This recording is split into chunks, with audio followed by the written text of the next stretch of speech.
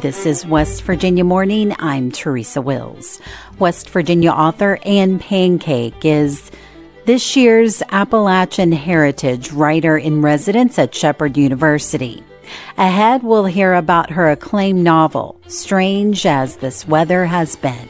I didn't hunt stuff much anymore, so I mostly just sat in my places. Those places where, if you sat quiet, the space dropped away between you and the land. That story and more coming up this West Virginia Morning. Support for West Virginia Morning is proudly provided by Luke Frazier. The Charleston City Council this week passed 2 resolutions that will change the rules for media members during City Council meetings. Brianna Heaney has the story. Resolution 24 shuts down the floor 10 minutes before and after City Council meetings, and Resolution 25 moves press into the gallery and establishes a credentialing process for members of the press who attend City Council meetings. Councilmember Chelsea Steelhammers voted against both resolutions, saying they fit into a greater context of anti-journalistic, anti-transparency actions that governments are taking. While it's not completely restricting media, it is restricting their access on some level. It's preventing them from sitting where they have always sat. You're literally pushing them back. The bill's sponsor, Chad Robinson, defends the new rules, calling them a safety measure for staff and members of the City Council. He said the council is working to make meetings more easily accessible to members of the media and to the general public. For West Virginia Public Broadcasting, I'm Brianna Heaney in Charleston. After leaving a board chairmanship, Secretary of Economic Development Mitch Carmichael says he'll now have more time to bring new industry and jobs to West Virginia. Randy Yowie has the story. A few weeks ago, with little fanfare, Governor Jim Justice appointed his senior advisor Larry Pack as Economic Development Authority Board Chairman. Carmichael says he's held both positions for the last 3 years. Pack says he will help keep the governor informed in scrutinizing potential economic development projects. Carmichael says in his cabinet secretary position, he recruits all the companies and puts together the grant and loan packages, and some separation makes sense. The Economic Development Authority is sort of the banker that makes some of the loans and allocates some of the funds for the packages that we put together. And it was just thought that there would be a better to separate those two roles.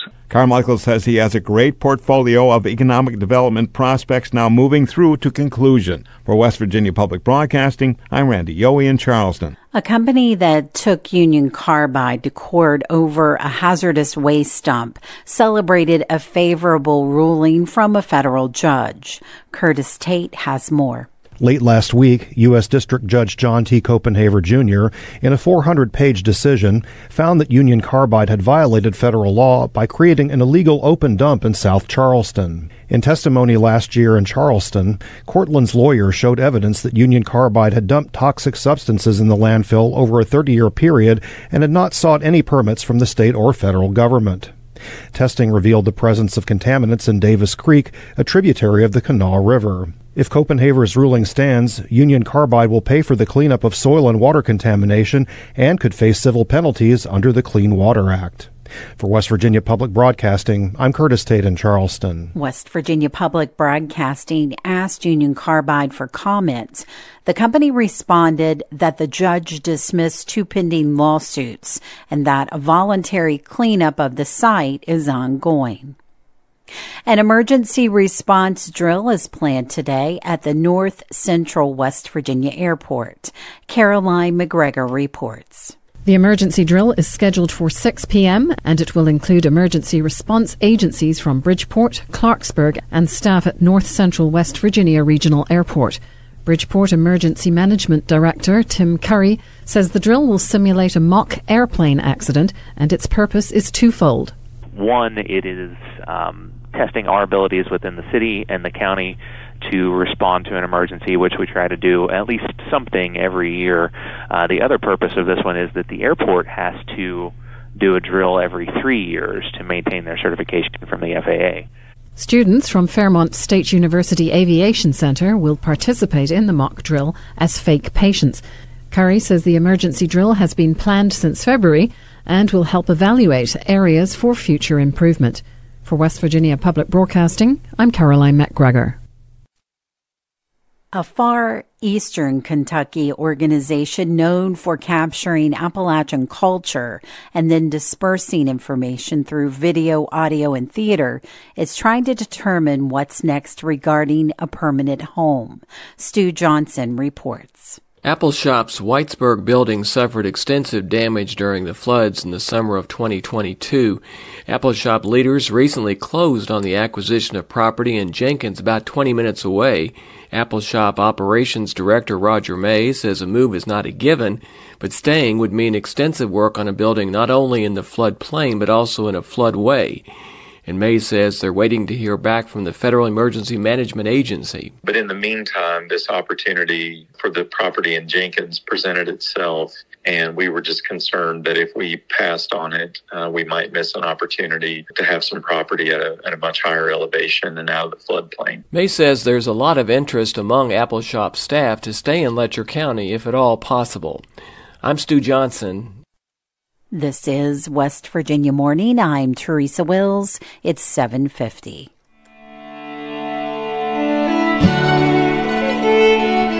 Areas of fog this morning, becoming mostly sunny today. High temperatures in the 70s and 80s. Partly cloudy tonight, lows in the 50s. And sunny tomorrow with highs in the 70s and low 80s. Support for WVPB is provided by Appalachian Power, committed to our customers, communities, and state through corporate philanthropy, volunteerism, customer service, and economic development. More at AppalachianPower.com.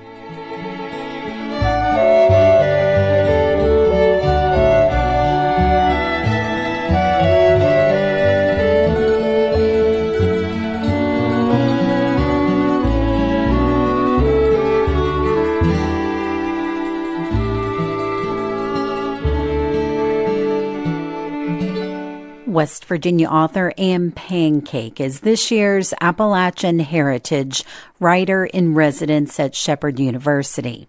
She is best known for her acclaimed 2007 novel, Strange as This Weather Has Been. It follows a southern West Virginia family affected by mountaintop removal. The novel has won numerous awards and accolades, including the Weatherford Award. It has also been designated the 2023 One Book, One West Virginia Common Read. Liz McCormick recently sat down with Pancake to talk about what inspires her writing. First, we'll hear Pancake read a passage from Strange as This Weather Has Been. After we came back to West Virginia from North Carolina 2 years ago, it was all different. It was different. But I still spent a lot of time up here. I didn't hunt stuff much anymore. Some of it was gone, and even the plants that were left the dealers wouldn't buy like they used to. So I mostly just sat in my places. Those places where, if you sat quiet, the space dropped away between you and the land. Some of them were places I discovered on my own, but others were ones where me and Grandma used to stop. She'd make me sit quiet. I learned that young, too, and when it was time to go, she'd say, "Now this is just between you and me, Bant, you and me's special place." Like the heart of the rhododendron thicket, the limbs bendy and matty and strong, it was like being inside some kind of body there. It felt animal live. The rock overhangs in the winter, how icicles would make off them great scary masses, the rocks making faces, angry and beautiful. I feel closest in spring, before the leaves came all the way out, when the mountains show their hope with little color patches, redbud and dogwood and redbud, the roll of the words in your mouth. And if you look real close, how all the leaves are tightly curled, bulging just a little beyond bud. Leaf weight, I'd call it. And inside them, right before they bust out, you see what looks like a feather. Anne, that was beautiful. I had asked you to pick a passage that really resonated with you about what it means to be Appalachian, or what Appalachian means to you. Can you elaborate a little bit more about why it was that passage you chose? I think I chose that passage because it's very complicated to be Appalachian, and there are many hard parts about being Appalachian. There are difficult parts and sad parts, but there are also glorious parts. And I think that I wanted to read a passage today that really opened us up into the light of Appalachia, which for me, in addition to the people, is the land here. Right. And I understand environmental issues, those topics really resonate with you in your writing and have inspired a lot of your writing. Why are those issues something that compelled you to want to become a writer and write this novel? I think that one reason that West Virginia literature and Appalachian literature can be so powerful is because of the very fraught relationship we have with the land here, because Appalachians still have a natural connection to the land, and we are told and we recognize how beautiful the place is here, but we also have grown up in a culture that has told us at the same time, yeah, it's beautiful, but we have to sacrifice that in order for people to make a living. So I think that means that Appalachians often have a pretty strong love-hate relationship with the place and a joy and grief relationship, so it's paradoxical. So you wrote this novel in 2007, and we're in a different political climate right now in 2023. At the time you wrote the novel versus to now, has anything changed, improved, gotten worse in your own observations and opinions?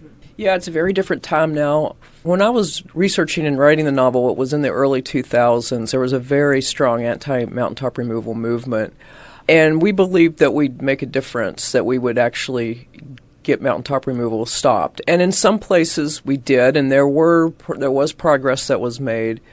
And there's a poem by Mark Harshman, which I adore, called What I've Seen. And in one stanza, he names several of those activists, like Judy Bonds, like Larry Gibson. And then I'm going to misquote him, but he says, "More failures than victories, but as long as their memories are entwined with ours, there's kindling." So at this point in West Virginia history and in the situation in the nation, which has gotten so much more divided and more violent and more authoritarian since I was writing this book, where I got to go now with my writing is into a place where I and others can start imagining and putting into action a different vision for how we relate to the natural world. Can you talk a little bit more about how you see the weight of your name and your work bringing that vision to a reality? I don't have a solution for the economics and politics in West Virginia. What I want to explore in the next book is in 3 parts. And the first part is what happens to people's minds and their hearts and their souls when they go through the destruction of their home, the natural world around them. And I'm drawing partly on the work of philosopher Glenn Albrecht. He's an Australian ecopsychologist who coined the term solastalgia, which he developed after doing research on people around open-pit mines in Australia, and on solastalgia's experience of watching your home place be destroyed, watching what your own place being destroyed, and what that does to you psychologically. And there has been research by Michael Hendricks in southern West Virginia about the mental health of those people who've had to live around those mines.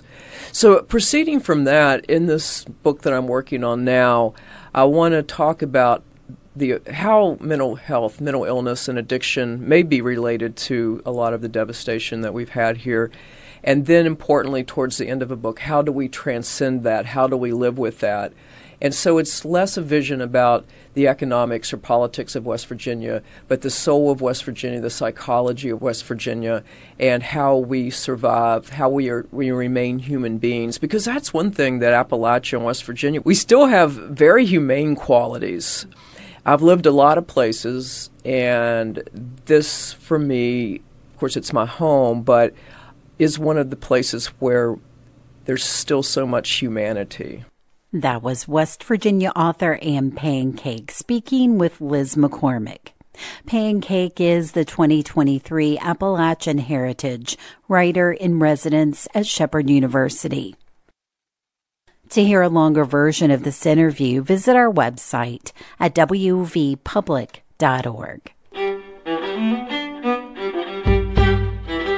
West Virginia Morning is a production of West Virginia Public Broadcasting, which is solely responsible for its content.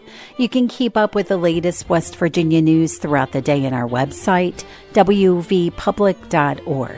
Support for our news bureaus comes from Shepherd University. West Virginia Morning is produced with help from Bill Lynch, Brianna Heaney, Caroline McGregor, Chris Schultz, Curtis Tate, Emily Rice, Eric Douglas, Liz McCormick, and Randy Yowie. Caroline McGregor is our assistant news director, and she produced today's show. I'm your host, Teresa Wills. This is West Virginia Morning.